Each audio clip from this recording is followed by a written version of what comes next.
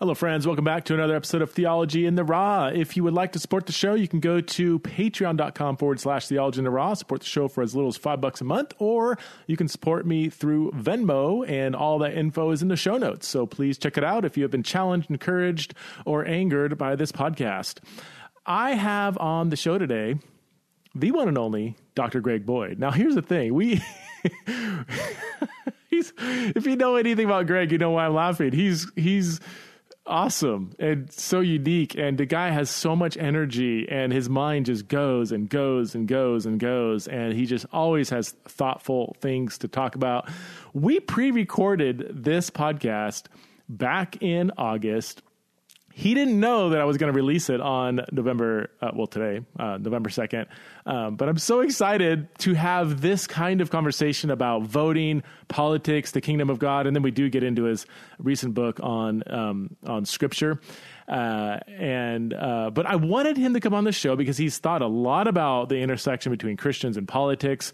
And I wanted him to talk about things like voting and politics, not on the eve before the election, but I wanted others to listen to this conversation on the eve of election day.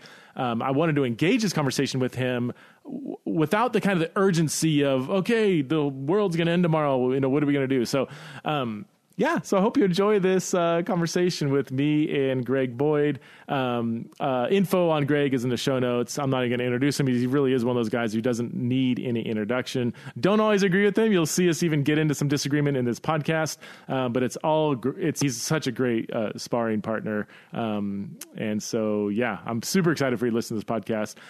Again, as I've mentioned in the last couple podcasts, I do have a book coming out February 1st. It's called Embodied: Transgender Identities, the Church and What the Bible Has to Say. If you want a theological, biblical, Christian overview of the trans conversation with a lot of relational pastoral concerns and an awareness and survey of the latest scientific research surrounding various aspects of the trans conversation, then would invite you to go check it out. It's available for pre-order right now.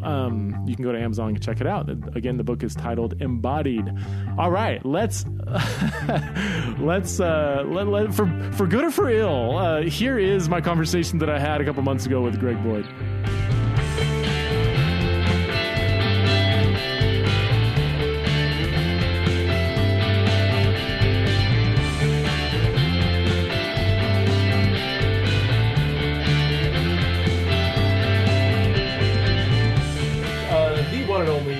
Greg Boyd. If you don't know who Greg is, he is an internationally recognized theologian, preacher, teacher, apologist, and author. He's been featured on the front page of the New York Times. Is that right? Front page. You made front page. Yeah, one time. I should have written up.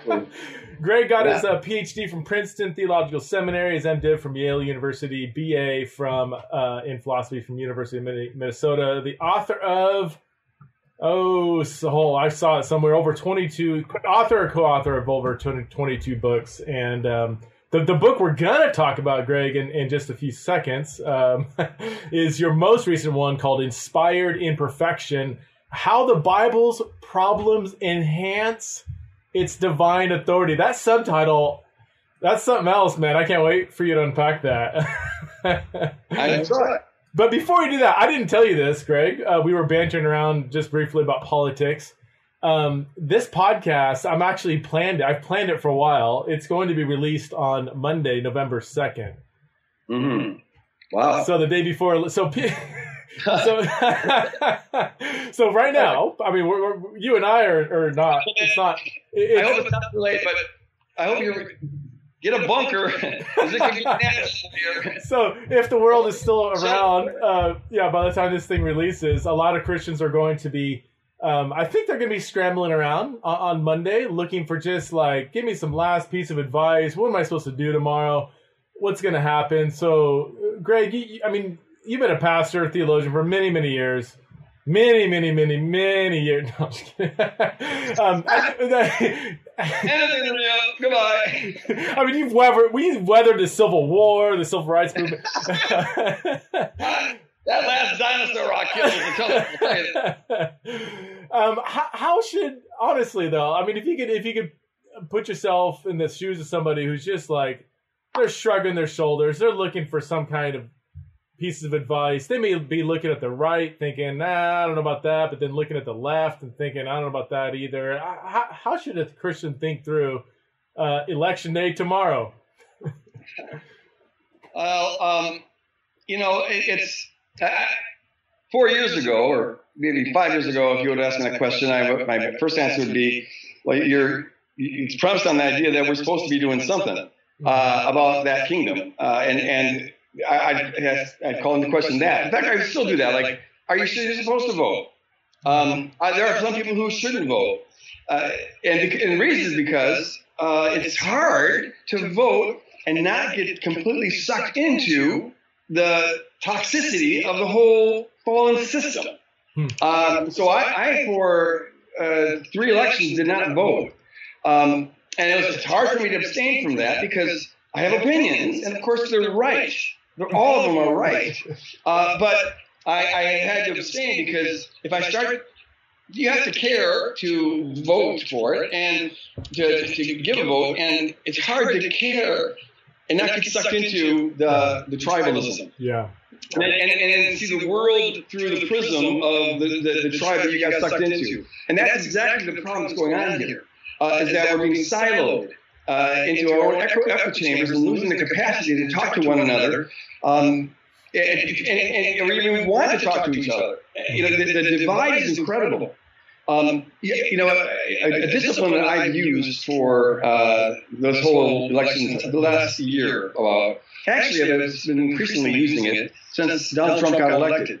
And I try to watch MSNBC and Fox equal time. But what's interesting to me is that even over the last 4 years, the news reporting are getting, on the whole, there's they bleed over, but they're tending to get farther and farther apart. And the other side more and more demonized. So I'd be very careful about that. Keeping the kingdom holy, distinct, not being compromised by getting caught up in that is really important. Now, having said that, I got to immediately add, and this is what makes it very, very complex, is that I had no idea just how much I was speaking from a white privilege perspective in saying that.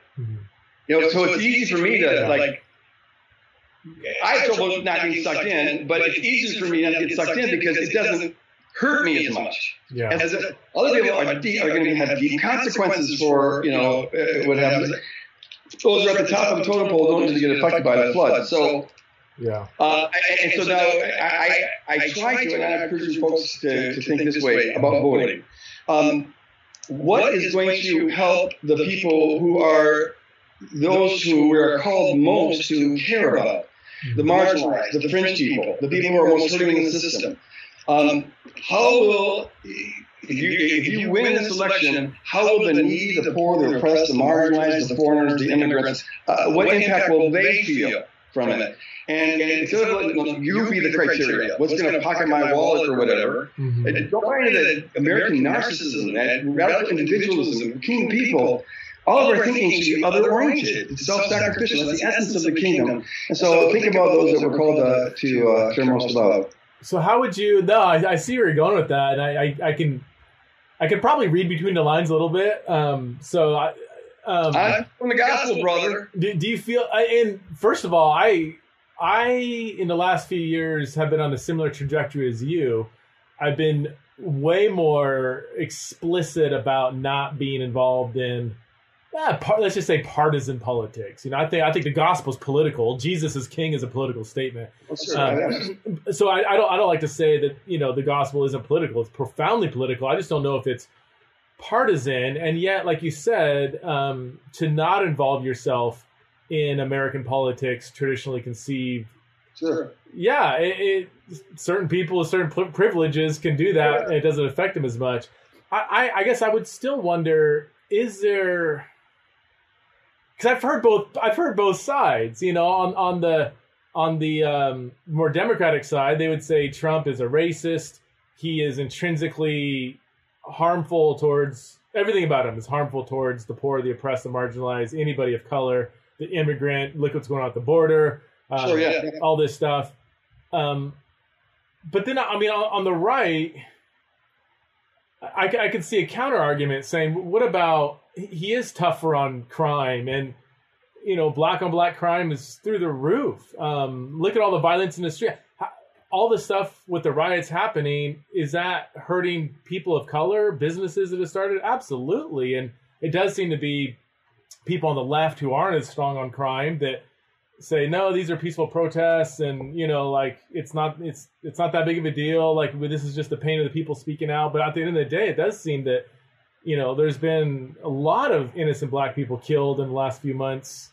So and someone on the right could say that's because of bad policies for those on the left. And I'm honestly sorting through this, and I don't know where it lands. So where I would speak from my own personal opinion is, I don't know if the clarity between who is better or worse for the poor and marginalized. I don't know if I have a lot of clarity on that. Am I missing something there? Or? I didn't offer any clarity on that. But it was interesting to me, Preston, that all I did is say we're to care for the needy, the oppressed, the hungry, the poor, the homeless. Yeah. Matthew 25, that's the criteria of the judgment. Right. It was interesting that you interpreted that as an endorsement of the Democratic Party. When I would hope that whether you're Republican or Democrat or Greenpeace or whatever, you would agree that we are, as team of people, called to do that. Yeah. Now, and to have whatever say so we have to use on their behalf. Now, having said that, that can be translated in a lot of different ways. I mean, people can have very different perspective about what what helps the poor. Well, people have fundamental disagreements. We have from the beginning of America. Do you help people? The people who are able to climb the top and kind of meritocracy, earn their wealth and keep on rewarding that, and then it'll create more jobs down? Or do you emphasize that we need to have safety nets? And that's the whole. So to say care for the poor, I hope we could all say yes. And the oppressed, the needy, the marginalized, all those, because that's the whole biblical motif. Right. But I have to allow for the ambiguity of the political system. Yeah. The same faith can translate into a very different vote, because it's a very complex matter how you put all these things together. And that's why I always tell people to respect the ambiguity. Okay.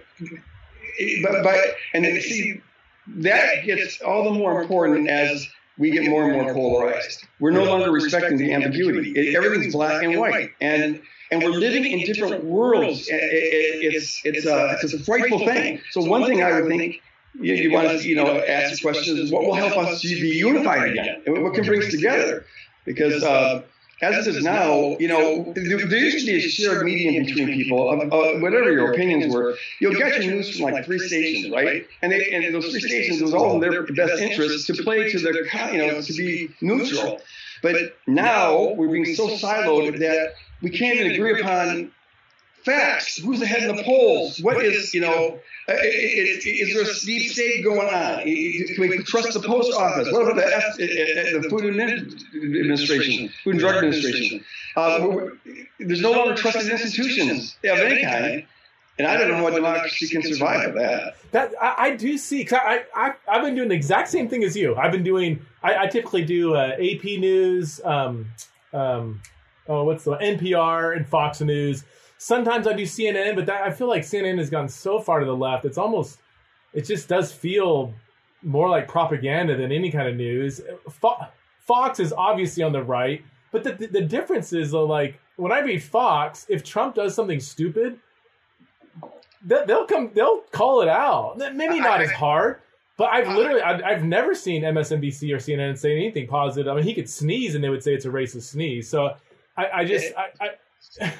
but all that to say, I do see the siloed nature, exactly what you're saying. The role that the media plays in the polarization and disruption and ultimately violence in our country.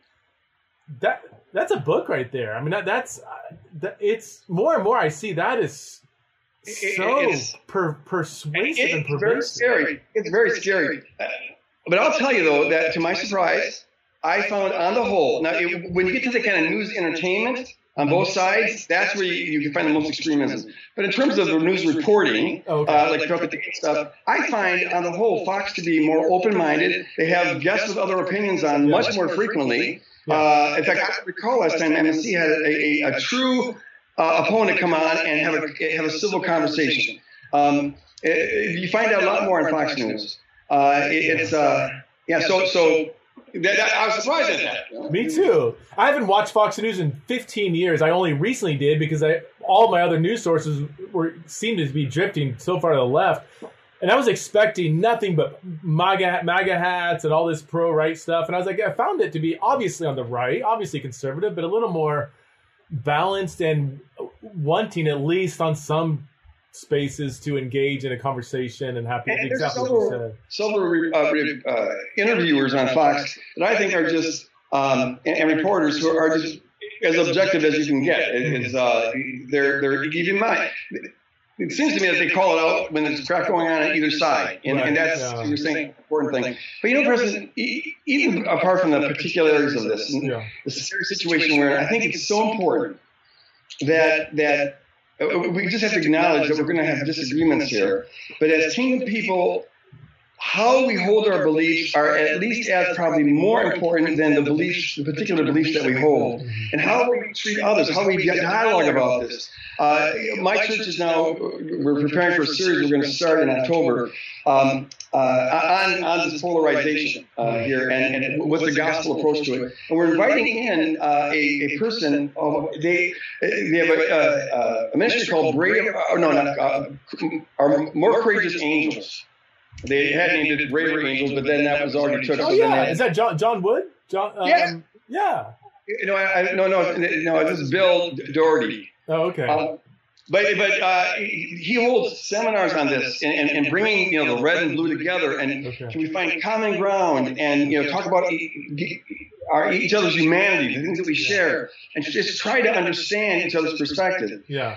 So I think if the church, like the kind of conversation we're having here, if we could just talk about why we believe what we believe. Let's say you're a staunch Republican and I go Democratic, and to have a civil conversation, because we're in Christ and we're called to be ambassadors here. Okay, so our main job is to represent the kingdom of God here, and so we have to.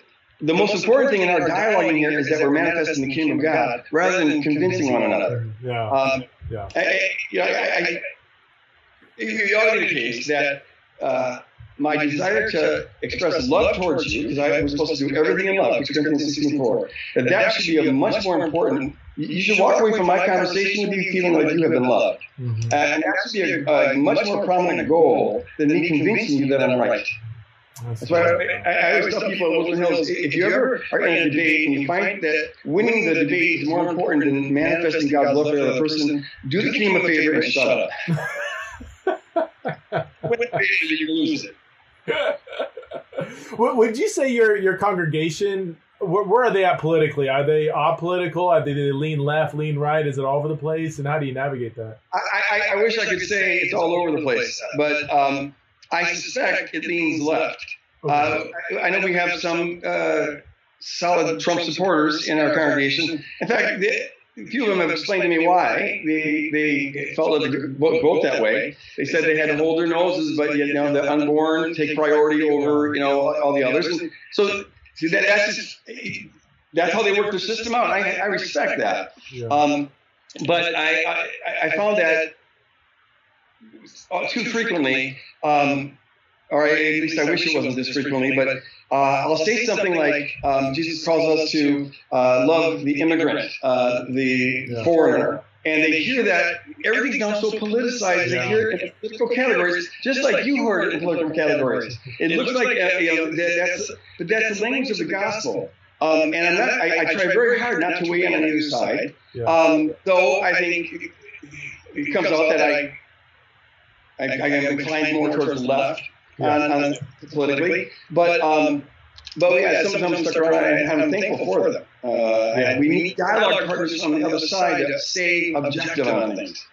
Yeah, no, that's it. Yeah, I just wonder how much, because I don't know, in the last 6 months, everybody's paying attention to world or events in America. They're watching the news a lot more, and what I've been doing it. I've been watching the news more than I ever have the last 6-8 months. Even just keeping up, like in the pandemic, are we going to be alive tomorrow?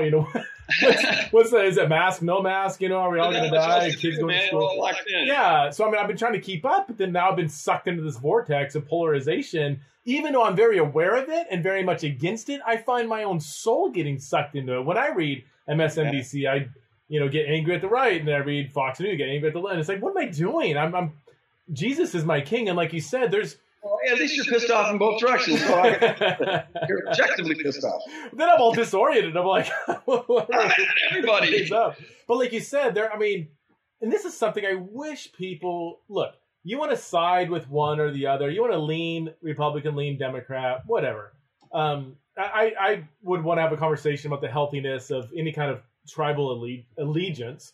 But sure. I would hope we would all be able to admit that there are values typically promoted on one side or the other that are found in Scripture. Like you said, caring for the poor, the marginalized, whatever, the immigrant, and all these are strong biblical themes that do seem to come up more by those on the left. I do think it's the sanctity of life is a biblical value, and other things on the right that I'm like, yeah, that would resonate with Scripture too. And but if all you do is let the secular news outlets shape your worldview, you're not going to see it that way. You're going to be so sucked into your tribe, you're not going to see any kind of biblical values being promoted by the other side.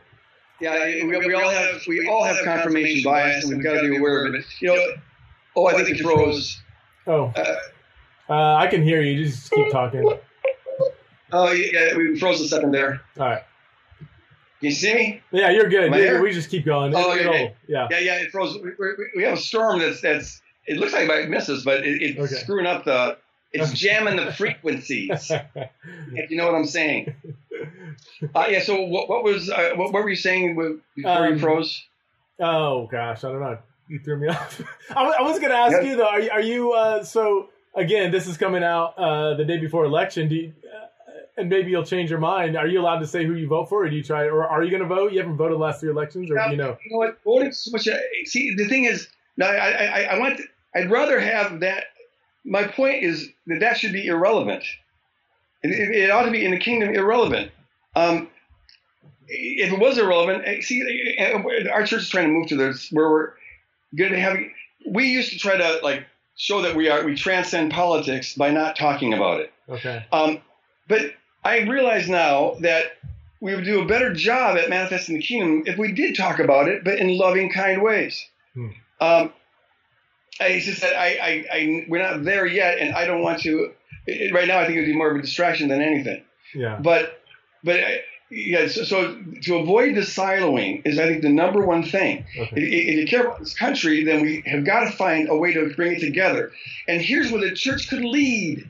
And I'm in dialogue with some pastors about this, but to have open conversations where we model decency. We've lost decency in this country, Yeah. And where we teach people how to in a loving way, empathize, get on the inside of each other's skin. Mm-hmm. No one else is doing that. So if the church did it, man, we'd be a light on the hill. And that's my message right there. That's why I feel like the church has a wide open lane to embody healthy unity across differences, because it's not happening in society, right? We have a wide open door to say we are going to love each other. We're not going to, just because a congregant, say, votes for Trump, we're not going to call him a racist and think he's evil. Vice versa, we're not going to accuse people who vote maybe more left, oh, you're just killing babies in the womb, those are just unhelpful accusations. You can hold strongly to your opinions, you can lean one side or the other, but ultimately, let's see the good in each other and be able to have a conversation about it, not just lead with demonizing somebody who disagrees with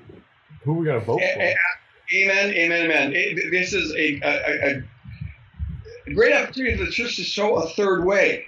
Mm-hmm. And the beauty of that would be attracting people towards the kingdom. And that is our number one job. If you find, as an ambassador, you got to ask yourself, just how deeply involved in that do you want to get? Now, I think you need to care enough to be an informed voter if you're going to vote. Yeah. But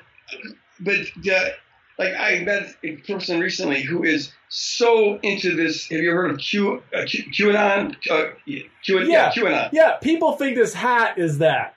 This. By the way, for my audience, so they've gotten a few messages. This hat is from Q Ideas, the organization. It's not at all related to what's it called? Q. What is that? I just heard about that recently. QAnonymous. Well, it's a conspiracy theory of magnificent proportions. There's a source supposedly who's deeply embedded in the government and who reports things that are top secret. And has said that there's the Democrats have a sex trafficking ring that involves Hillary Clinton and others, and they're always involved in a conspiracy to get Trump out of office. The Mueller report was all a fabrication. It's all fake news. It's fake. And he's so deeply involved in this. And I mean, to me, it was mind-boggling how much is woven out of virtually no evidence. But the more important thing I said to this person is this, because he's a Christian, a real passionate Christian. Yeah. And I said, what if it's true? Is that supposed to be your primary objective, to protect the world from that? Look, we already know that the principalities and powers are, over authority. So there's corruption everywhere on both sides. Okay, so just assume that there's corruption. Now let's get on with kingdom work and show a different kind of kingdom rather than getting sucked into the very same kind of kingdom and putting a Christian label on it. Didn't it have some cannibalism in it? Like all the Hollywood stars and Democrats are like eating. No, I'm serious. I heard like eating children because it makes them younger or something. Or did I mishear something? No, I've heard that they take young blood infusions, okay, to keep themselves youth. I haven't heard about cannibalism, but okay, maybe that's what it was. Oh, okay, I heard some wacky stuff. Yeah, it's. I mean, the sex trafficking with the Clinton, apparently on Jeff Epstein's island, I don't know how conspiracy that is, or if that's just like, I don't know, is that I think that's... Preston, don't you get it? Everything's connected to everything else. You got to follow the clues, man, the Q clues. It's just same thing with 9/11 being an inside job. Oh, yeah. If it is, but that shouldn't surprise you.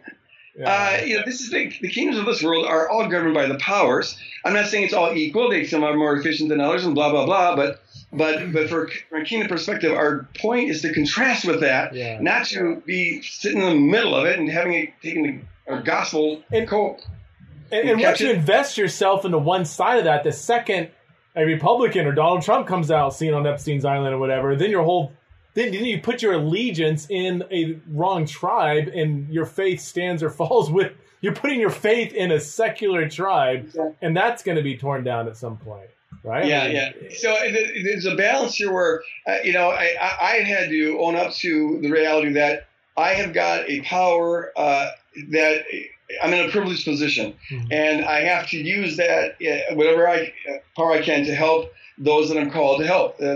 Which are primarily for the outside of the needy and all that. And so I now do vote. But having said that, I can't. My hope is not in that. Right.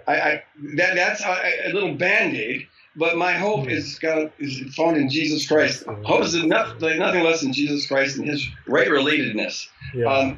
That's what's going to save the world, and so that's what our primary focus should be. And if we're doing that, we will ourselves be taking care of the poor, the outside of the needy, feeding the hungry. That's our job. And instead of fighting over how government should be doing it.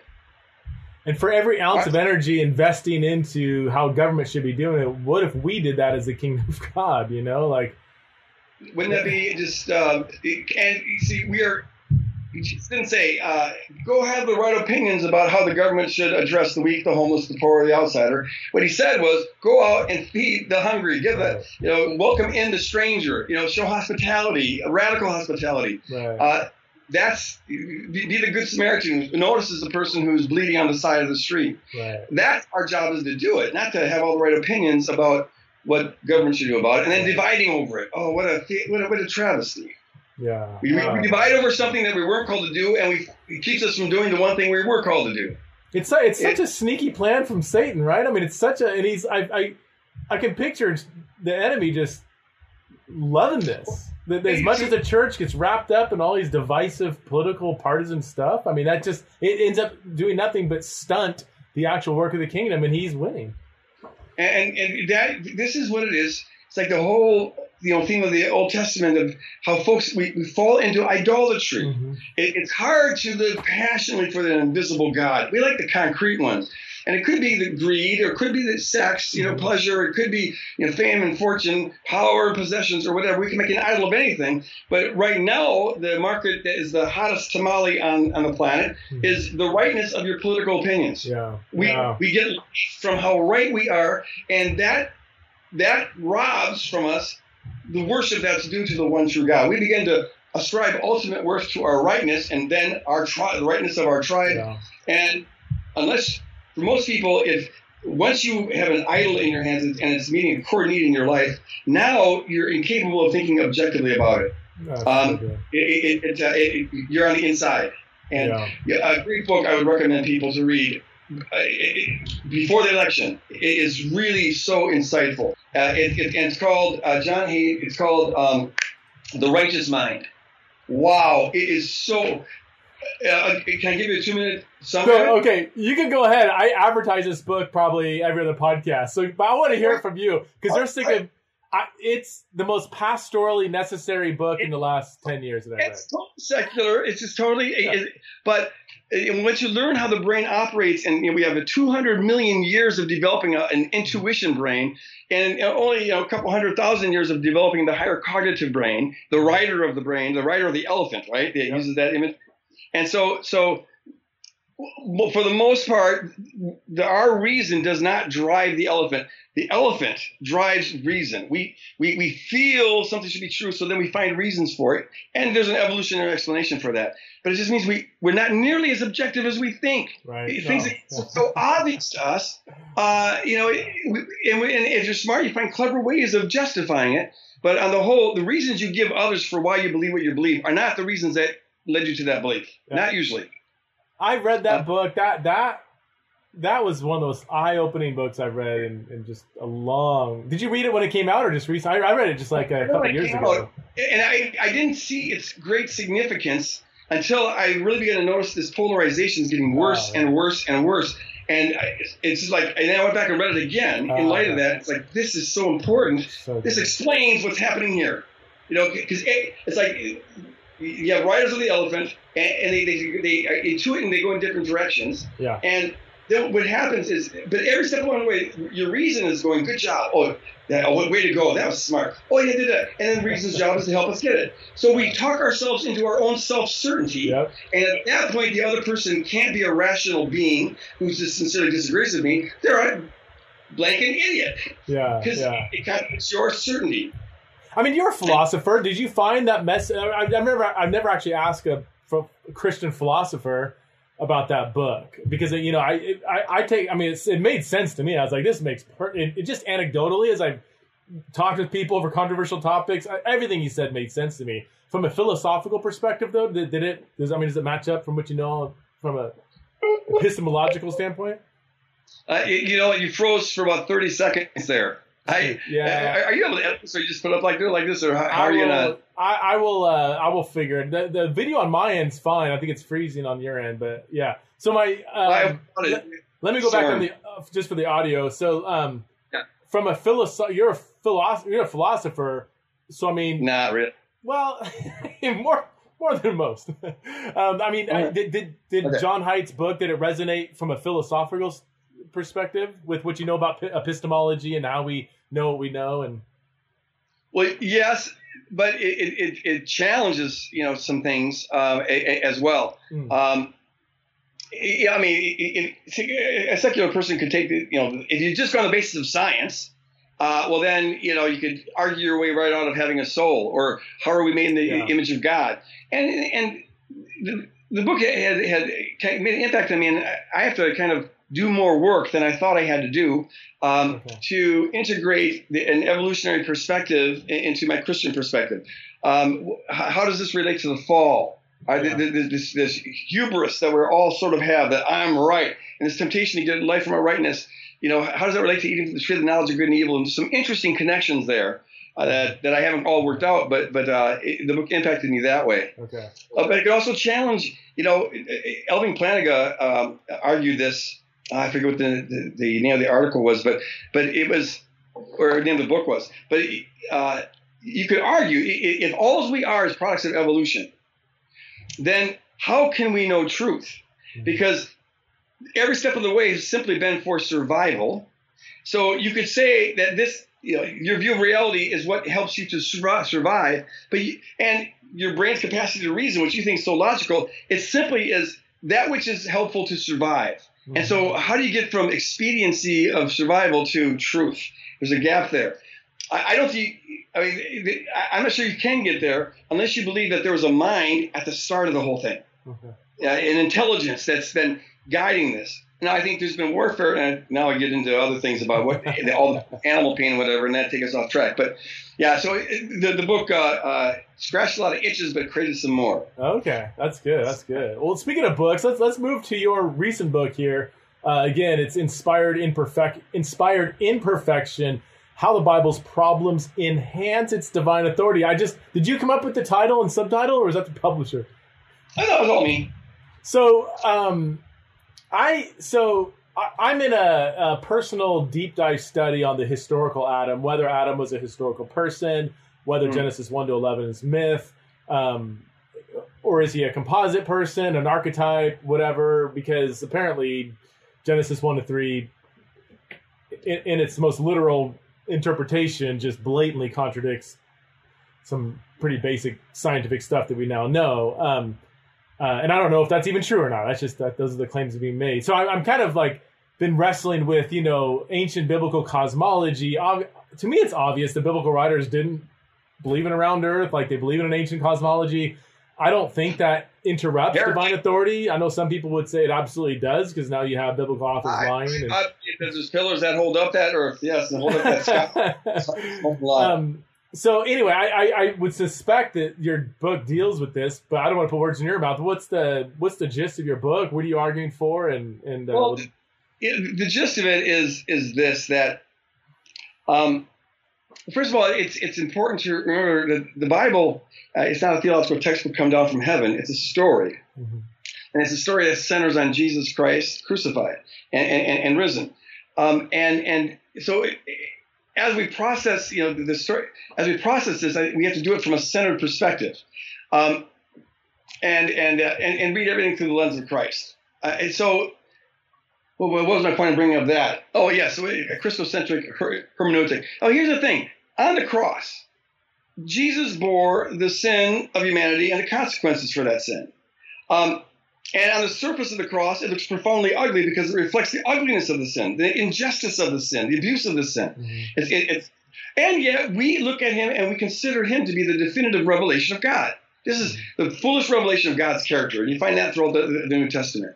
So on the cross, God revealed his most perfect revelation of himself through the embodiment of all that's broken and wrong and erroneous and sinful in humanity. So if God could breathe his fullest revelation through that, why would anyone think that God needs an inerrant book to breathe a revelation through? And I would argue that logic just goes against the very nature of the incarnation, which the whole book is supposed to point to. The point is God stoops down and uses people where they're at, even in an inspiration. When God breathes through them, and I believe the Bible is fully inspired, but when God breathes through people, he doesn't lobotomize them and turn them just into robots who does not roll repeat what he says. He leaves their personalities intact. You see that? Every author has their own writing style, their own perspective, whatever. He even leaves their fallibility intact. So, for example, in 1 Corinthians 1:13, Paul is one point, he's talking about the divisions at Corinth, and people are like taking pride over who they were baptized by. And so Paul says that, I thank God that I didn't baptize any of you when I was with you at Corinth, well, except for the household of Crispus and Gaius. And then he goes, well, I also did baptize the household of Stephanas. Yeah, I don't know who I baptized and who I didn't baptize. So he ends up, Paul's got a faulty memory. He has to correct himself. And that alone just topples the thing of inerrancy, I would think. He admits he made an error. It's like, I don't know who I baptized. But God leaves that in place. God's got a perfect memory, but God doesn't translate that to Paul. He uses Paul in his fallibility. And that, I think, is one of the major motifs of the Bible. He uses the weak things of the world, the ugly things, the ordinary people like us. And so I think the fallibility of the Bible, in terms of historical details, all that, that is something to be celebrated. I think it more perfectly points to the cross where God took on all of our brokenness and sin and errors. It has kind of an incarnational flair to it. And, we look at flair, I think. Son of God born in a manger as the beautiful thing, even though it's a very kind of, He's just the things of us to confound the strong and the foolish things to confound the wise. So what about, I'm just going to throw out just the basic classic arguments I'm sure you've addressed probably 45 years ago in your ministry, but emphasizing my age. Where I am shall soon be. It's wisdom, man. I'm praising your wisdom.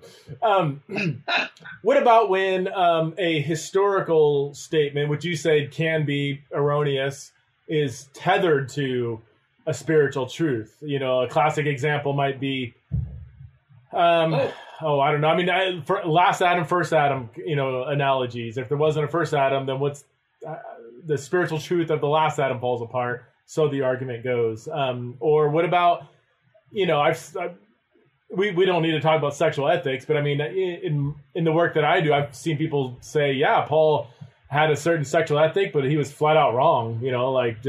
No, we can't obey that today. And I don't want to.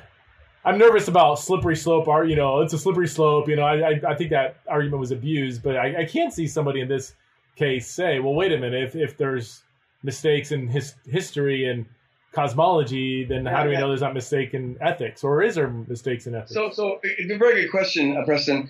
But see, and that slippery slope fear is, I think, what has buttressed up the whole idea of inerrancy. You need to have this impenetrable fortress. Because once you admit one mistake, well, then what about that? What about that? And the pastor of the church where I got saved a trillion years ago in 1974, but he taught if Adam and Eve aren't literal and the earth wasn't created in 6 literal days, then the entire Bible might as well be a book of lies.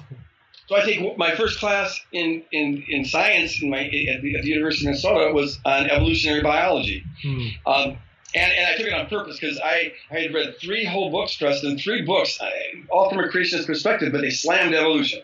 And so I had note cards on how I was going to refute this professor to keep the class from believing this heinous, heresy. And I go in there, and every day, if there's any opportunity to criticize something, I raise my hand. Well, what about the second law of thermodynamics, huh? Like the guy never thought of it before. And this guy, I was expecting some evil, Christian trying to corrupt young minds, but. He was the nicest guy in the world, and he would just carve me up, and the class would giggle a little bit. And I'd come back the next day, and I had my note cards. At one point, some of the students started saying, will you tell him to shut up? We're trying to learn here. And he actually defended me. He goes, no, it's good to have a person who's calling into question fundamental assumptions of science. In some ways, that bugged me because he was so nice to me, and I wanted to not like him. I ended up liking him, and I ended up becoming convinced that there's something to the theory of evolution. And you know what? The whole Bible must be a book of lies, and I felt I had to get rid of the whole thing. One of the reasons I eventually came back to the faith, clawed my way back. But one of the reasons I wrote this book was because I see so many young evangelicals leaving the faith for the dumbest reasons. But they make perfect sense if you're going to try to defend an inner Bible. It's a very vulnerable doctrine to try to defend because it's pretty easy to refute. I give you a assortment of examples in the book. And all sometimes you can explain them by this, that, or the other thing, but at some point those explanations really get to grow thin, and people leave. So I'm very wary of that slippery slope argument. But here's how I establish things, at least in my brain. My faith is anchored not in inspired Bible. My faith is anchored in Jesus Christ, and I believe in an inspired Bible because I believe in Him. And I've got, I think, really compelling historical reasons and philosophical and spiritual, existential reasons for believing He really is Lord.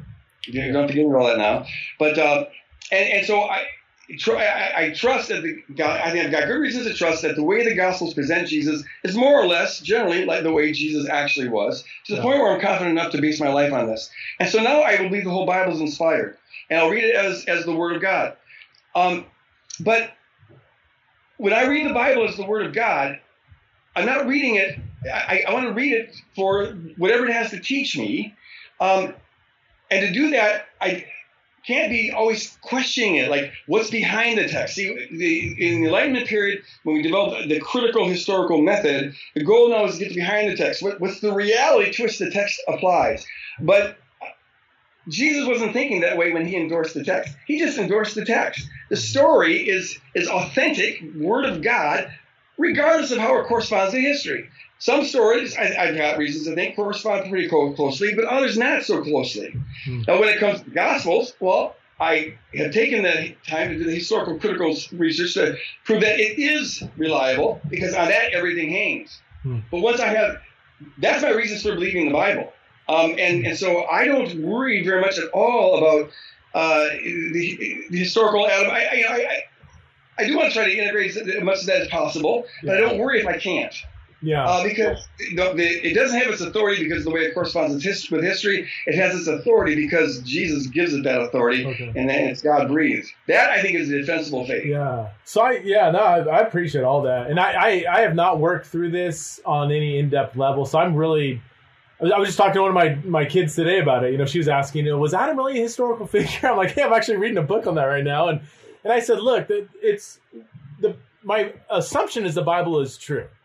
How it's true, I'm open. Maybe Genesis 1-11 is a myth. If that's true, then that's true. And my faith isn't shaken by that. Maybe it's a lot more literal than some people say. I don't know, but I'm not going to let my faith hang on some assumptions about what the Bible must do. But what God wants to teach you through it is unchanged regardless of how you estimate its genre, whether history or partly myth or whatever. Right. Karl Barth said, when you enter the Bible, enter into the reality of the text. The Spirit draws us into it so that it is literal. I take it literal, but from the perspective of the story, on the inside of the story. Like you enter a virtual reality, if you will. Yeah. And virtual reality is the means by which God teaches us the truths that he wants us to know. What do you think about this, though? Because you've used the word like inerrancy a few times, and I see inerrancy kind of a broad concept. There are some within inerrancy, and I would still claim inerrancy, but I want to define it the way I don't want somebody else's definition of it. Sure. So, like, obviously, there's a lot of people who are inerrantists that are highly literal. You know, 6-day creation, young Earth. No, Adam must be whatever. But then there's a more broader camp, I think, that the Bible's true in what it says and how it intends to say it. So, like, you can say Jonah was a parable. And you can still believe in inerrancy because you can say the author of Jonah intended it to be a parable. It wasn't intended to be exactly. Like I would take Job. I think there probably was a historical person named Job, but the whole book itself is just saturated with poetry and all kinds of images. And it's not like Job's three friends didn't speak in ancient poetry. Exactly. But I can say that now some people on the hardcore, maybe literal side would say, no, that's not taking it literal. I'm like, well, that's not the goal of inerrancy. Inerrancy just says it's true in the intention. Shoot, did I cut out? Yeah. Yeah. Okay. Anyway, you kind of know what I'm getting at. Is that fair to say that there's kind of a more strict kind of inerrancy versus a more flexible? Yeah. So look, the word inerrancy has now been so broadly defined that I'm not sure it means anything distinct at all, and that's one of the problems. But as long as it was to my advantage, as long as it benefited me, I could use the word inerrancy. It's an inerrancy of purpose, but it can err in all sorts of other things. And so I did. I now purposely don't use that word because I think the word is dangerous. It sets some kids up for a fall, not just kids, but other people for the fall. Or it leads to people feeling the need to go into these great extensive defenses of things when So I purposely don't use the word. I don't think it's a helpful word anymore. I like the word infallible. It has more the sense of it will not fail you. If I go to the Bible for the purposes for which God intended it, will never let me down. Okay. So I can count on it. But inerrant I just don't think is a helpful word. But I don't look down on you for still using it. Well, I don't know. I actually don't. I'm the same way. I prefer infallibility. But like, if I go to ETS, I can sign the statement on inerrancy because I'm defining it the way I am. I can believe that, Jonah's and I'm not saying Jonah was a myth. I actually don't know, but I can be, because I'm defining it very carefully. I can agree with that statement, even though I might agree with something different than what they're intending by it. I don't know. I never purposely front load that term because I do think that people equate inerrancy with literalness, with a particular reading of Genesis, a particular reading of, certain passages in the Old Testament or even New, a certain interpretation of Revelation. There must be a dragon, there must be all this stuff, and it's like that's just not how apocalyptic language works. In the first century. Right. So there's always genre issues, but even with all the qualifications in the world, there's like some cases where like the conquest narrative. There's just no archaeological evidence that it went down the way that the scripture says it went down. But see, what I like about your position is that you're pretty much saying, well, that's irrelevant, and I think it is irrelevant. The story is the story. That's the authority, not its relationship with history. Wait! I gotta back up this truck just for a second. What do you mean that there's no historical evidence that the conquest went down the way it did? Do we need to go there? I'm just curious. We don't need to spend a lot of time. Okay, so the vast majority of Old Testament scholars, and in archaeological evidence, you have to see up front, is notoriously difficult to interpret. It can be, the age. So there's different ways of looking at it, and I haven't looked at it, honestly, seriously. Well, I did look at it some while I was writing Crucifixion of the Warrior God, but not that extensively. But it seems to me the majority of Old Testament scholars argue that the Israelites got into the Promised Land through a process of migration that's over a long period of time. The evidence suggests a gradual sort of thing. And while there were skirmishes and fights and stuff, there doesn't seem to be this mass extermination thing that you read about in Joshua.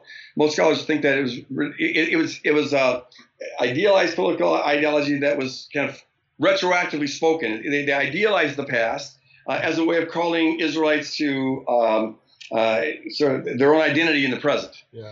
Okay, so that's how that. And I'm not sure. I'm inclined to think that the evidence is in their favor, but I don't have any horses in that race. Yeah. Because the book will stay the same for me, whether it corresponds with history or not. Yeah. Now, if things get shaky with with Jesus, now all bets are off. We've got to, go back to ground zero and look at that. But as long as I know why I believe in Jesus and trust His authority, then I'll have a submitted attitude towards the Bible that He had a submitted attitude towards, and I'll affirm it as the inspired story.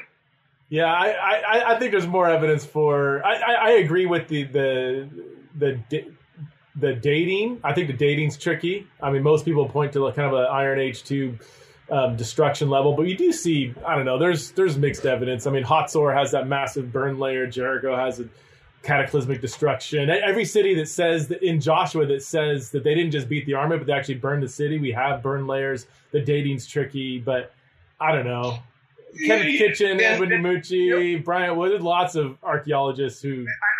I will gladly. You're saying you don't have a dog in that fight. I want my audience to know though that there's. It doesn't cause me to celebrate, right. Or just like if that wasn't true, it wouldn't cause me to despair. It's that's interesting. I probably should read up more on that. It hasn't been something. I've been more worried about the violent depiction of God in the book of Joshua than I am the historicity of it. Okay. Well, yeah, we don't need to keep kicking the dead. I think to your point, there is a genre of recording military victory that's filled with hyperbole that would allow for the ancient biblical writers to be portraying. It's at least possible within the infallibility of Scripture for the biblical writers to be using a militaristic conquering genre where there are lots of hyperbole, overstatements, and that's just the way they wrote. Just like today, we might do have a genre that's just well known to our people, and that's how we're conveying an idea. But I love this topic. So if you don't mind, let's keep on talking about it. I mean, this is, and I think it's so important. But that hyperbole, the military bravado thing. Yeah. My reservations about that is that for one thing, God is depicted as using it. and it's a way of beating your chest. I slaughtered every man, woman, child. So I even if you grant that humans use it, why would God feel the need to do that? They always use it to boast up themselves. Here's how violent we were. The second thing is that there's some of the characters that can't be subjected to that. Like, for example, in Numbers 31, when Moses believes that God told him to go out and he says, go and slaughter the Midianites. Well, they go and do it, but they bring back the women and the young girls. The young boys, which tells you that all the other folks were actually slaughtered. And so the hyperbole thing. And then Moses says, spare all the virgins and keep them for yourselves, which is the ancient Near East. You get to have some spoils of war. You get to enjoy spoils of war. So keep the young virgins, but kill all the non-virgins and the boys. Yeah. So no hyperbole is going to get you out of that mess. Numbers 31's gnarly. No, there's no way around that. Hey, but Preston, here it comes full circle because see, this is a great case in point. When I can look at that through the lens of Christ, see, if I resolve that Jesus Christ crucified is the definitive revelation of God, and everything the Bible is supposed to point to Him, right? Everything He says it's all about me. Moses wrote about me, and so you got to ask, how do those accounts of the Israelites slaughtering men, women, children, and even the babies, even the animals, but they spared the trees. How does that point to Jesus? And see, here's where it does. If I look at the cross, where He bears all the sin of the world, God reveals Himself by taking on our sin, by coming down to our level, by meeting us where we are at, and therefore taking on an appearance that looks as ugly as where we are at. So if that's the way God revealed Himself in Christ, shouldn't I read the Bible? Since that same God inspired the Bible, shouldn't I read the Bible looking for where has God stooped to bear the sin of His people and taken on an appearance that resembles the ugliness of that sin? And when I come to portraits of God saying slaughter them all, which look remarkably like the ancient Near Eastern gods. In the Old Testament you find some magnificent depictions of God that have no parallel in the ancient Near East, and they look Christ-like. And those are indications of where the Spirit of God broke through. But you find others that are just horrific, macabre, as bloodthirsty as what you find in the ancient Near East. And when I read those things, I see that as pointing to a God who was not, he always respects the personhood of his people. He doesn't lobotomize them into believing truth, which means then at some point He's going to have to accept them believing falsehoods. And staying in covenant with them as they believe falsehoods, and since they're writing the story, their depiction of God is going to be the one that gets written. Those depictions to me just show how far God is willing to stoop to stay in a covenant relationship with His people. And He's willing to bear their sin and take on that ugliness. And so I think the ugly stuff in the Old Testament points to the ugliness of the cross. But all the ugliness points also to the beauty of a God who's willing to step into that ugliness. Yeah, no, that's good, man. I totally agree with that conclusion. I'm not. Yeah, I know we're on different. We have slightly different takes on the Old Testament narratives. If the reader's interested, I've got a short treatment in my book, "Fight: A Christian Case for Nonviolence" on the Old Testament of violence. Greg has a much longer. How many pages did you devote to just all the Old Testament violence? Is that like half of your book, or? No. Oh, to that. In Inspired Imperfection, I don't get into that at all. No, the other one, Crucifixion of the Warrior God. Okay, so Crucifixion of the Warrior God is about 1,800 pages. Right. But then I did a popular version of it called Cross Vision. Oh, right. Okay, yeah. 250 pages. And it's all about a cruciform, Christ-centered, cross-centered reading and interpretation of the Bible. Okay, cool. So if you guys want to check out some more of that, we don't have time to get into it. I've already taken Greg almost an hour, and my audience doesn't even know what it took for me to get Greg Boyd on this recording. We had computer issues, we had storms, we had dogs that were on walks and all kinds of stuff. And even now I realized halfway through that my good microphone, this thing isn't working. So I'm just using the computer audio, but we got it. I think we got most of it. So I hope so. You got a couple freezes along the way there. Yeah, spiritual warfare, baby. It's real. It's absolutely real. Yeah. So I encourage you guys, check out his book, Inspired Imperfection: How the Bible's Problems Enhance Its Divine Authority. One thing I love about you, Greg, is, man, whether the reader is going to agree with everything you say in the book, you never have a thoughtless where everything you write is just super challenging and thought out. To me, that's I love everything you write. So you're right in that same genre, and I appreciate all that you're doing for the kingdom. Thanks, Matt. Thanks. Most importantly, see, I love it when we can model fun. Loving and even fun disagreements and talk about stuff without needing to, you idiot! Sure. Well, going back to we can bring it back full circle. Like if we truly respect the fact that everybody's on a journey, everybody's seeking the truth on some way, and we're all getting it wrong on some way, and we don't want to sit in an echo chamber and just surround ourselves with people that agree on every jot and tittle. That's not interesting, nor is it even healthy, So, yeah. All right, man. Well, thanks for coming on, and encourage my audience to go. Can I say one more word? Yeah, go for it, man. Explain to folks why I'm sweating so badly. My air conditioner broke, and it's hot out there. It's so humid out here, and the storm's right on our edge. And so, I'm kind of turning into a sweat. Like, I apologize. You're like a sweaty old preacher, man. Get all worked up. Love it. Glory to God. Hallelujah. Yeah, the fire of God shut up in your bones. Hey, thanks, brother. Appreciate you. All right, take care.